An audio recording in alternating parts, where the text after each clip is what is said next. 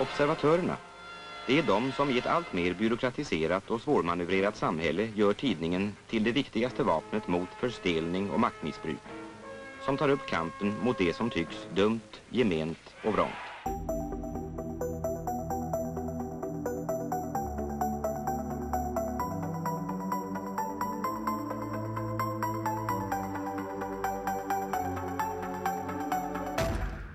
Hej och välkomna till Arena Tykonomi som idag gör ett extra avsnitt i intervjuform. Vi spelar in fredagen den 26 april. Jag heter Elsa Persson och jag har med mig en gäst här som är på Sverigebesök tillfälligt som heter Ann Pettifor. Jag kommer strax gå över till engelska och vi kommer göra den intervjun på engelska, men om ni föredrar svenska kommer den här intervjun att finnas i skriftlig form senare på dagens Arenas sajt. So welcome, Ann Pettifor. Thank you very much. Nice to have you here. I will try to introduce you shortly and then I will let you continue to present yourself. You are a political economist. Yes. You are known for having predicted the global financial crisis in a book from 2006. Yeah. You are based in London and you're currently, with other things, you're working with the British Labour Party as an economic advisor. And now you're here in Sweden for a few days because your latest book is released now in Swedish. It's called Produktionen av pengar, så bryter vi storbankernas makt. The title of the book in Swedish. Yeah, this was part of your CV. Can you tell us a little bit more about your background and how you ended up as a critic and someone who is working with the current financial system and economic policy? So I led a campaign in Britain, Jubilee 2000, in the late 90s for the cancellation of the debts of the poorest countries. And so I was very concerned, I've come from Africa originally, about the fact that countries had very high levels of debt which weren't repayable. And we succeeded in persuading the IMF, the World Bank, and Paris Club creditors to write off in nominal terms about $100 billion of debt owed by 35 of the poorest countries. And at the end of that, I went to the New Economics Foundation to try and understand why it was that countries had got into high levels of debt after the 1970s, whereas before they hadn't had that sort of foreign debt. And that's when I began to look into the international financial architecture and also into the way in which the financial system had been deregulated and had begun to create enormous volumes of credit, both sovereign debt, sovereign credit, but also private credit. So that's my background. And trying to understand that, that's when I realized, well, number one, you have to understand the nature of money. And I found it very hard to find the economics textbooks that would explain money to me. They explained that banks were intermediaries between savers and borrowers, but where did the money come from originally? And that's when I had to delve. And of course, we've known this for a long time, since the 1700s, but and there have been economists like Schumpeter and Keynes that have understood the nature of money, but it's knowledge that we remember and then we forget, or we lose and we gain. And so I had to regain an understanding of the nature of money. Yeah, and are you in some how do you say, academic context today, like researching in the classic economist? No, on the contrary, I'm in that sense I'm self-taught because actually, I learned on the job on when I was working on the sovereign debt, not just of those 35 countries, but then I worked as an advisor to the Nigerian government. So I learned from there, and then I spent 3 years at the New Economics Foundation. So no, I'm not an academic. I should be retired. I should be looking after my grandchildren. But because I published a book in 2006 called The Coming First World Debt Crisis, I'm regarded as one of the few that predicted the crisis. And so after that, I became more busy than I had been before that. I became busier than I'd been before that, and I'm still busy. So it's if you like, on the job experience. So let's just go back to this book that you wrote in 2006. Could you tell us this prediction of the financial crisis? How did you come to predict this, and based on what? So I had been working on the debts of the poorest countries, and I had been looking at the ratio of their income to their debt. And when you look at the ratio, you can see whether or not that debt is repayable.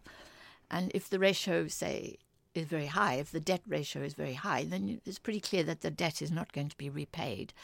And then, of course, I understood the other economic circumstances of those countries, and that, therefore, their ability to repay in hard currency debts that were, if you like, escalating over time, mainly because of compound interest. That's when we argued. So I worried about that. And then I looked up at the debt ratio of the Anglo-American economies, and I realized, actually, that debt ratio was much worse than it was for the poor countries. And therefore, the possibility of crisis in Anglo-American economies was very, very high. And this was my analysis, and I have to say that I wasn't alone in this. The chief economist at the Bank for International Settlements shared our concern about the very high level of debt there was, but he was under terrific pressure for his reports, in which he warned of the volatility of the system and the risks to the system. And there were other economists who also, and there were also some speculators, and notably at Goldman Sachs, who also realized the system would crash and bet against that happening. But on the whole, so I wasn't alone in my predictions, and I learned from these other economists as well. But because there was such euphoria, and because so many people were making so much money at the peak of the financial crisis, we were ignored and treated with a little bit of contempt. And I was told that I was like Chicken Licken, arguing that the sky is falling. It's an English fairy tale for children. And so when I wrote about it in advance of my book, I just was dismissed, really. And then the publisher insisted on calling the book The Coming First World Debt Crisis. And I argued that it was going to be published in October 2006, and that if she put the words The Coming First World Debt Crisis into it, it would be out of date by then. And I was very upset about that. In fact, I was wrong, which I think shows that you can analytically say the system is going to crash, but to time it is the real skill, and I got my timing wrong.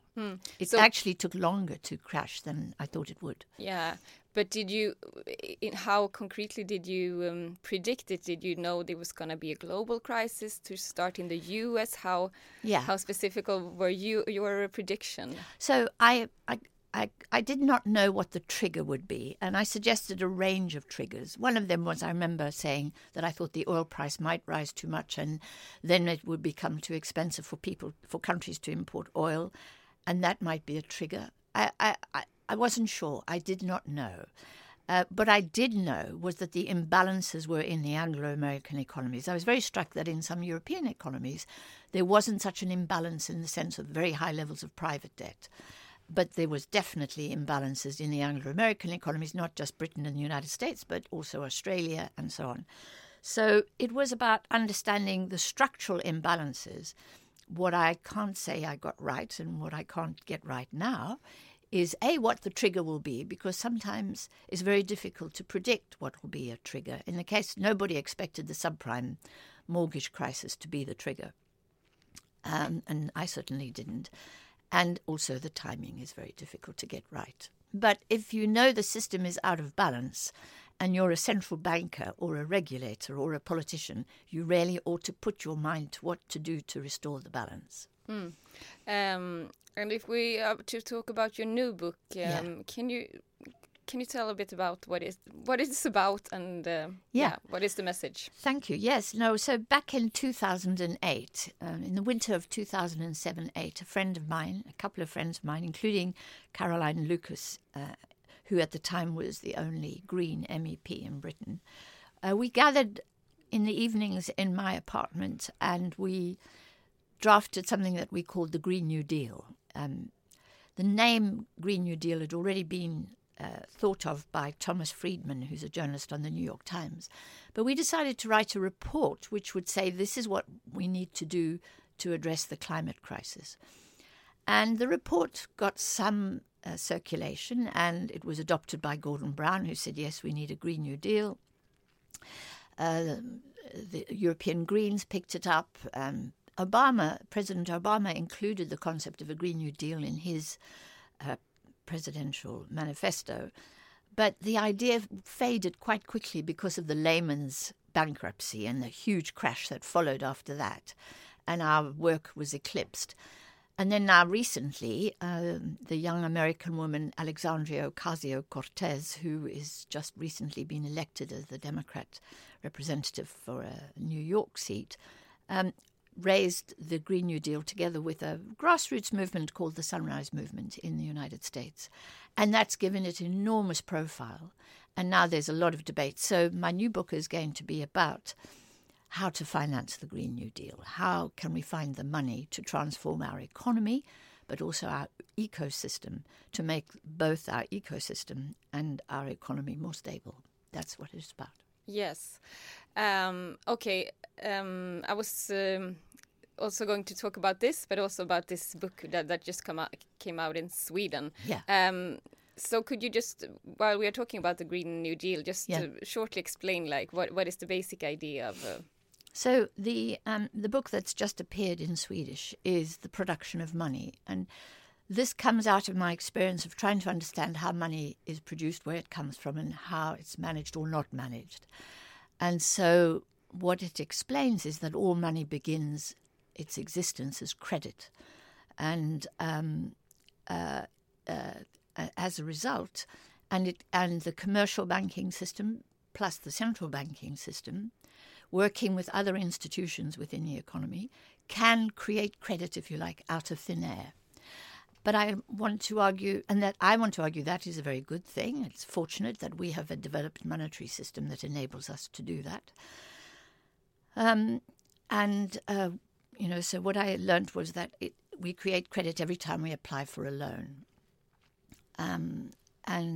This is therefore a kind of a democratic process, because it's when firms and individuals apply for loans that credit is created and that is then injected into the economy, and that generates income and revenues and savings and deposits. So savings are a consequence of credit. They are not used to finance credit. They're not. The banks don't have savings in their vaults, which they then lend on to borrowers. On the contrary, all the banks have in their vaults, if you like, is the institutional power given to them by the central bank and the state to issue credit. And when they issue credit, when they offer a loan to someone, of course, it's not a straightforward affair of just entering numbers into a computer, although they do that as well. The borrower also has to provide collateral,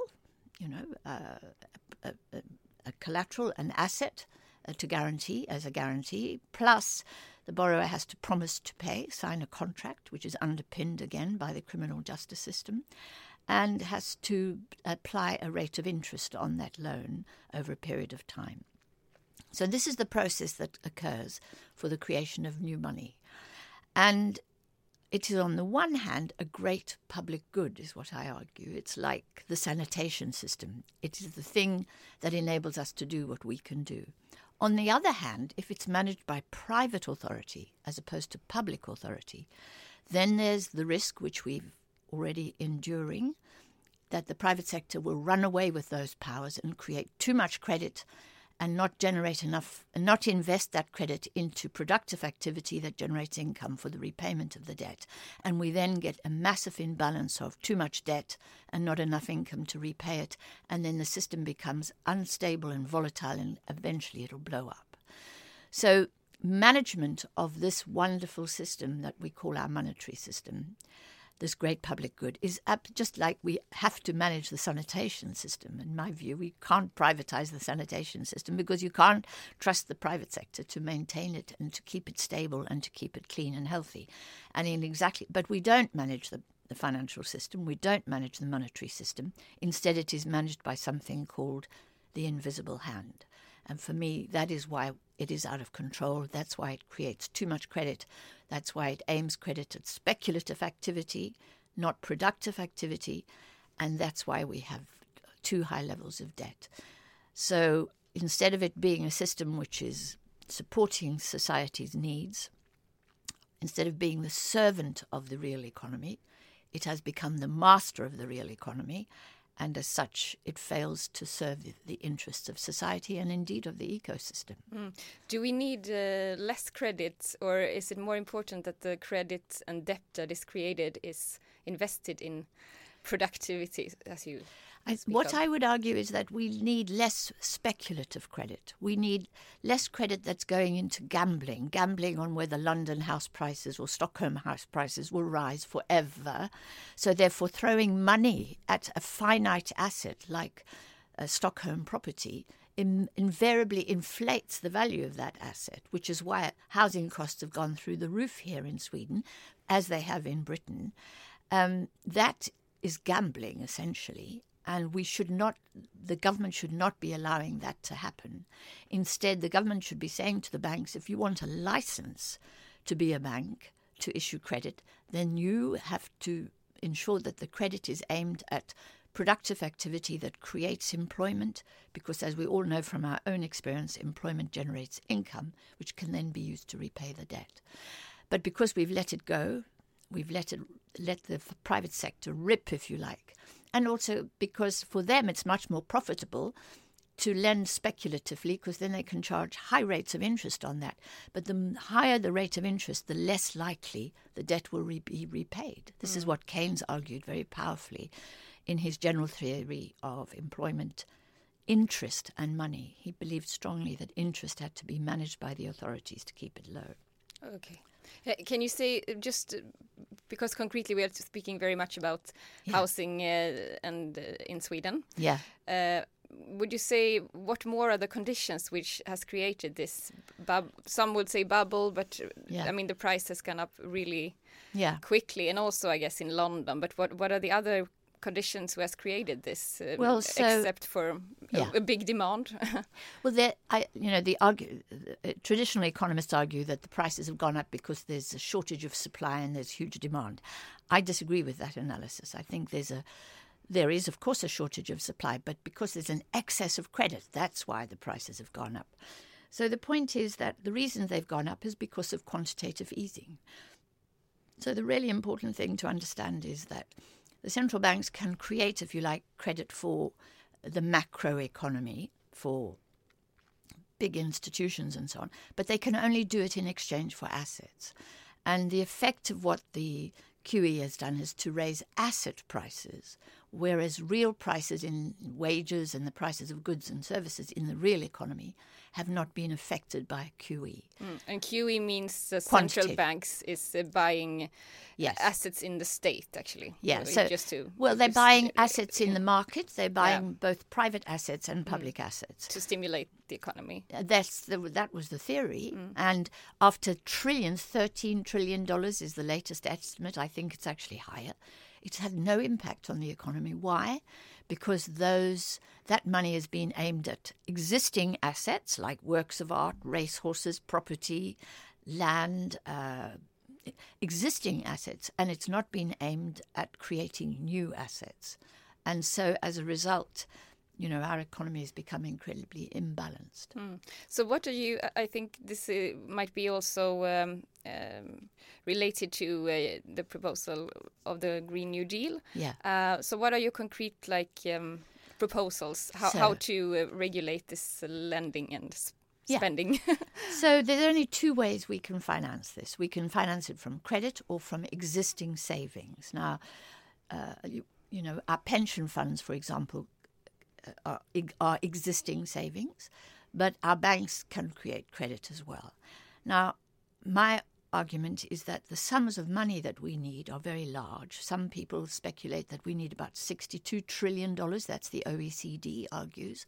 Others argue that we need $90 trillion. That's globally. To reinvest in a climate to transform the climate, to ensure that we shift from carbon to renewable energies. Yes. For us to do that is going to be very expensive, right? And there's not $90 trillion of savings in the bank. Right, but there is the capacity to create $90 trillion. But we've got to create that in a way which makes that sustainable. And for me, that means we have to effectively create it for employment. We have to learn to be more self-sufficient.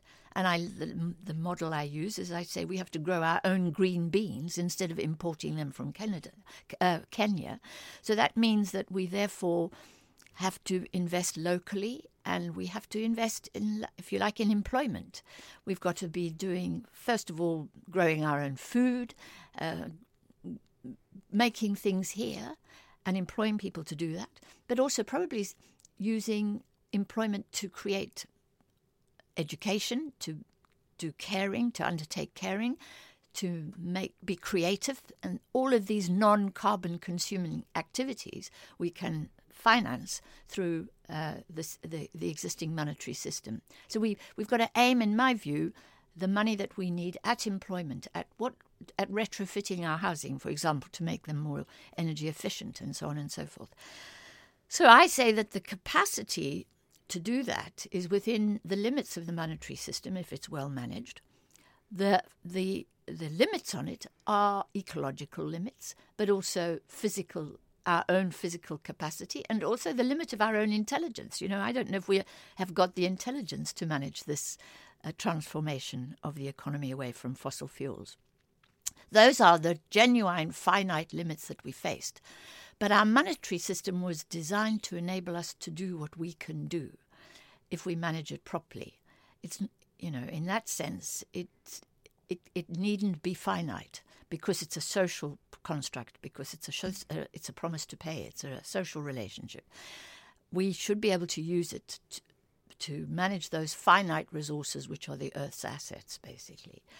And do you need to do this at a global level, or could one country or the EU or the US decide to all by themselves do this transformation? Yeah, no, I think what I think is really important is I believe that countries should have policy, what economists call policy autonomy, the ability to determine what do we need here in Sweden, what are our particular conditions and our particular experience. We have a lot of water here in the city. London doesn't have the same kind of blah. So so I would like to see localized and participative democratic decision making when I say national, I mean at a level which is possible to hold the people making those decisions accountable. I know some countries are too small to do it entirely on their own, and they may want to form a regional bloc. Say, many countries in Africa couldn't do it on their own. But I believe that actually the state and for democratic purposes, the boundaries of the state are an important element in the way in which we go about this, because, if we want to make policy, for example, around pensions, around green energy, all of that, there are boundaries to that policy, in my view. I don't want the Americans to make that policy for the Brits, and I don't want the Swedes to have their decisions made by the British, and I don't think Africans should have the North dictate to them how they should manage this transition. It's got to be a transition. But they should have the autonomy to do that. And under the current system, they don't have that autonomy. It's like Europe. Europe has been stripped of the ability to run its own monetary system. Countries are being stripped of the power to have their own monetary system, their own banking systems. Instead, there's a bank called the European Central Bank, which dominates all of these countries. And it's that, and the fact that that bank is unaccountable to the people of Europe, that in my view is the cause of the unrest in Europe. So under the current rules and system, it wouldn't be really possible for Sweden to go ahead with a Green New Deal all by ourselves? No, I think, Sweden has her own currency and has her own central bank. She's like Britain in that sense. It's harder for Greece or for Portugal because they don't have their own monetary system that can respond to their own local conditions. But we have that. So there's perfectly possible for Sweden to be, if you like, self-sufficient in its own financing. You see, if you finance your activities in your own currency, your central bank has the power to create that currency and to manage that currency. If you have to use somebody else's currency, if you have to use the dollar, you are, if you like, the victim of whatever policy the Americans employ. and used to maintain the value of the dollar. So I'm against that, because I think that's a kind of imperialism. I would like to see African countries have their own banking system, their own institutions, and their own money, and therefore address their own particular problems. Now, they'll want to import technology and so on, so they do need foreign currency for that, and we should help them with that. But as far as possible, I'm in favour of self-sufficiency of different states, and because we've got to be accountable, democratic, participatory in the way we address this transition to ensure that the transition is fair and just. But you are also skeptical about how capital is able to move freely. So wouldn't that be a problem if Sweden or the UK decide we will have a Green New Deal or by ourselves, that the capital would flee and punish the economy? Or so the question is, we live in a world of capital mobility at the moment. We've allowed companies like Amazon, Apple, and Google to be able to just move their money wherever they like, and if possible to take it away from wherever it may be taxed and put it somewhere else. That system, in my view, has to end. We have to manage flows of capital across borders, because we need to do that in order to be able to have policy autonomy at home. In order to be able, so this has to come first, actually. Yes, that has to come first. Regulate the flow of capital across borders, and that has to be in order for us, for example, to tax these big corporations for a start. We can't tax them if they can fly to Panama and leave their money there. So. For all those reasons, the management of capital, cross-border capital flows, are absolutely essential to the transformation of the economy and the ecosystem, yes. You were talking before about the financial crisis, and I heard you have been saying at the lecture earlier today that actually the governments, or you were taking the US as an example, actually they didn't regulate the financial sector, even though people really maybe expected that. How come? I mean, would you say that they actually didn't regulate at all, or would you say, and if they didn't, what was the argument? Did they feel they couldn't do it, or they didn't want to do it? Or so there's a simple answer to that question, which is that Wall Street has got big money in its pockets and basically bribed the regulators. And in a very crude way, that's a big part of the answer. The other part of the answer is that the economists who dealt with it really didn't understand the system, and that's one of the reasons why it was so hard to know where and how to regulate. And the third reason is that the politicians and the public were ignorant and didn't know what was happening and didn't understand what was happening. And it's easy for us to understand, if you like, the tangible economy, the economy that we deal with on a daily, even trade. We drink free trade coffee, and it's something we have. But the flow of money across borders is invisible to us, and so we haven't understood the system. So this failure of understanding on both the public, at a political level, and also at an academic level was one of the reasons why we didn't really know how to handle this. Plus, there's no doubt that a lot of lobbying went on, and everybody said, if you dare to touch the system, it'll crash again, or whatever. I don't know what they said, but they certainly succeeded. Now, there has been some tinkering at the margins of regulation of, for example, high street banks, the banks that we see on a day-to-day basis. So the system has now moved into what is known as the shadow banking system, which is, as it explains by that term, in the shadows. And we know that the regulators know that they don't know what is happening in that sector.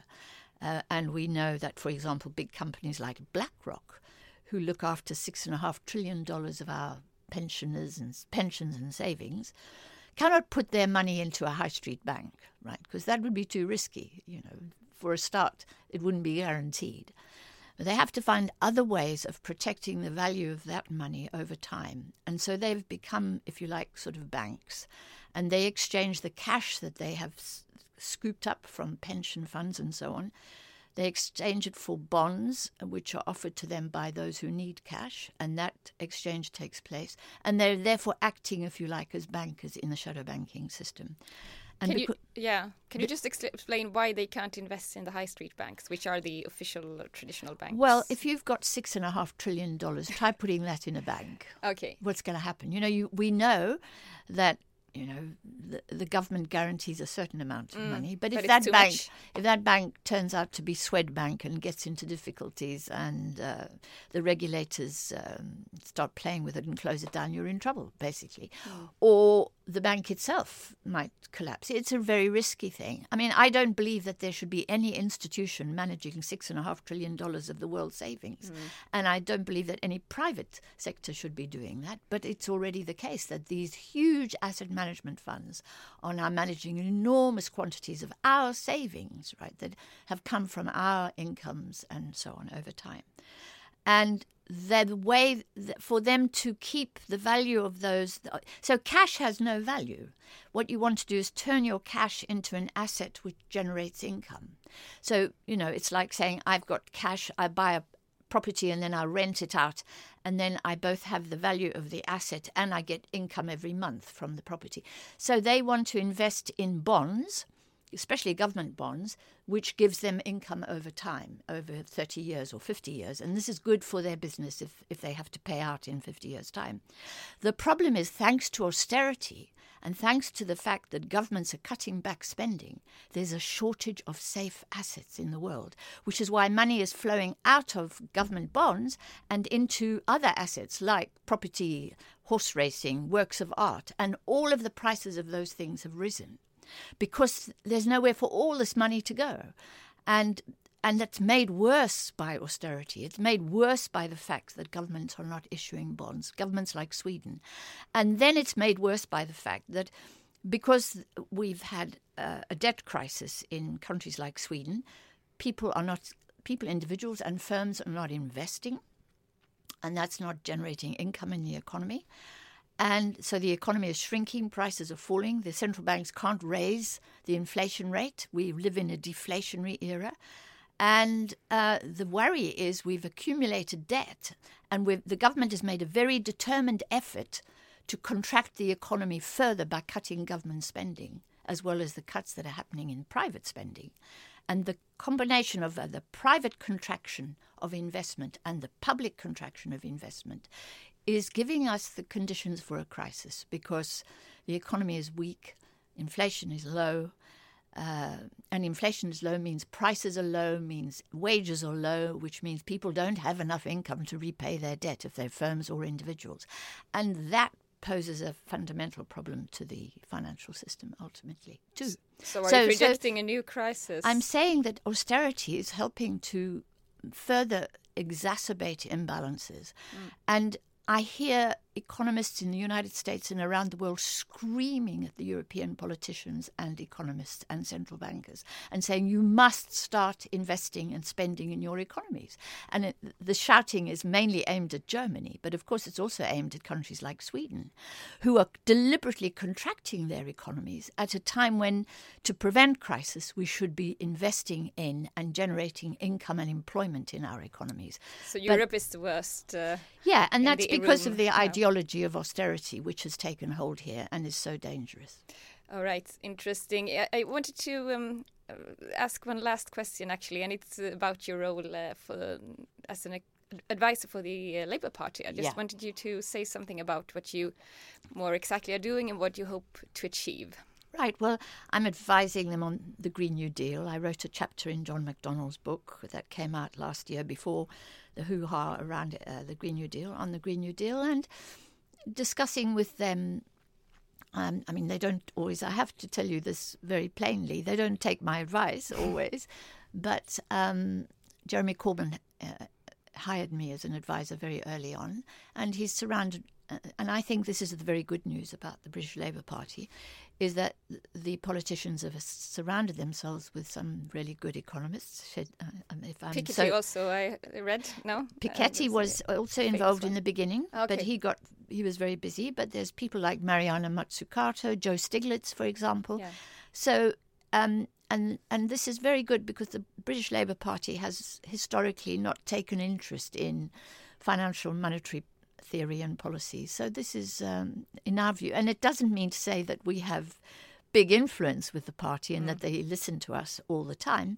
But it does mean that the debate around economic policy in Britain at the moment is very interesting. Are you a Labour supporter yourself? I am, yes. Yeah. Okay, thank you very much for coming here, Ann Pettifor. Pleasure. Thank you very much for the time. Thanks, Elsa. Hej, Lisa Pelling här. Vad kul att du lyssnar på våra poddar. Hoppas att du också tar chansen att gå in på vår hemsida och läsa alla artiklar, reportage, ledartexter som finns där. Kolla gärna också på sidan hur du kan stötta vår verksamhet. Och du prenumererar väl redan på vårt nyhetsbrev.